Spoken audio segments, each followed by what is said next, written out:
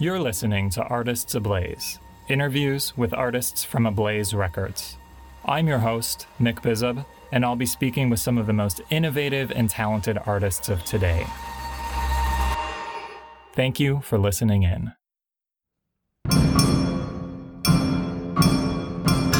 Welcome to this episode of Artists Ablaze, where I am sitting with composer Douglas Nians to discuss his new symphonic work, Unfinished Earth. The whole work is in 3 movements, and in this episode, we will be discussing the 3rd movement, titled Tearing Drift, performed here by Michael Toms, conducting the Brno Philharmonic. I'll be speaking with Nians about how he has musically channeled the idea of the earth tearing apart, and how this can be seen as a metaphor for volatile moments within our lives as humans.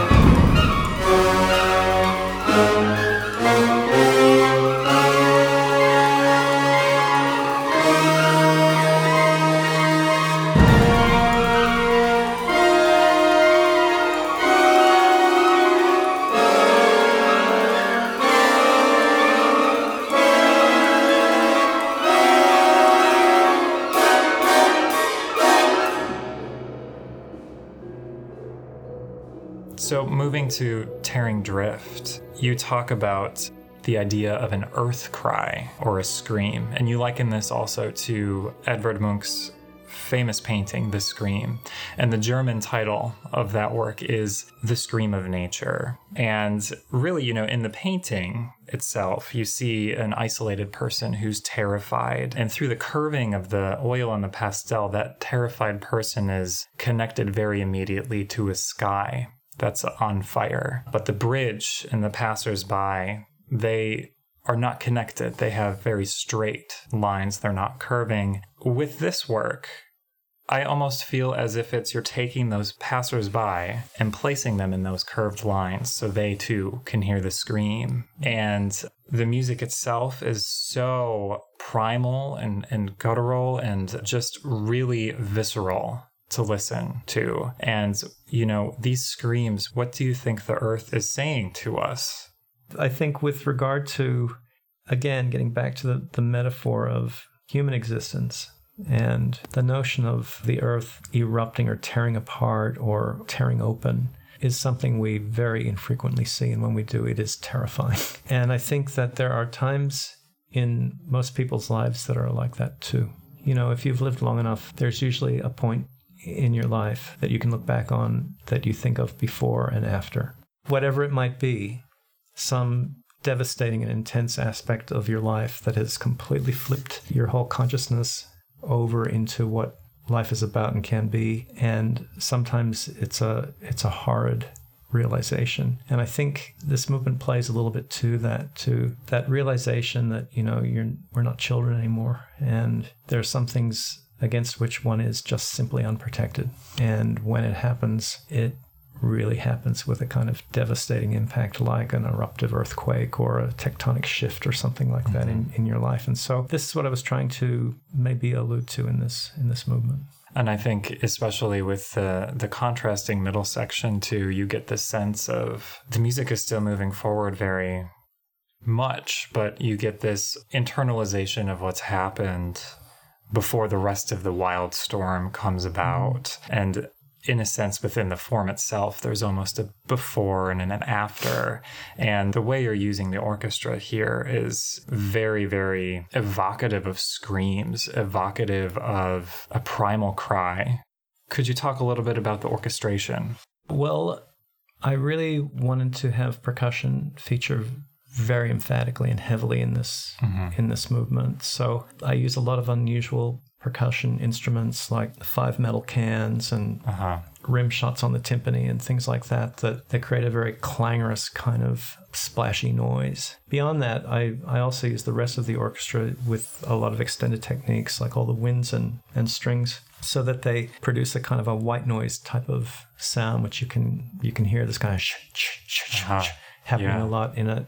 Those kind of elements are ones that sit somewhat outside of music itself, and so because it's not just a pretty tune or something that's beautifully crafted just by the violins, it tends to already, I think, have this evocative kind of sense of we're not in Kansas anymore kind of deal. And then beyond that, there were things that I could do with the orchestration that I couldn't have done if the music was different. This very clustery, very dissonant kind of sense of melody that happens through the piece just opened itself out just very readily to a very easy orchestration of high winds and high brass, and it sounds pretty screamy. It does.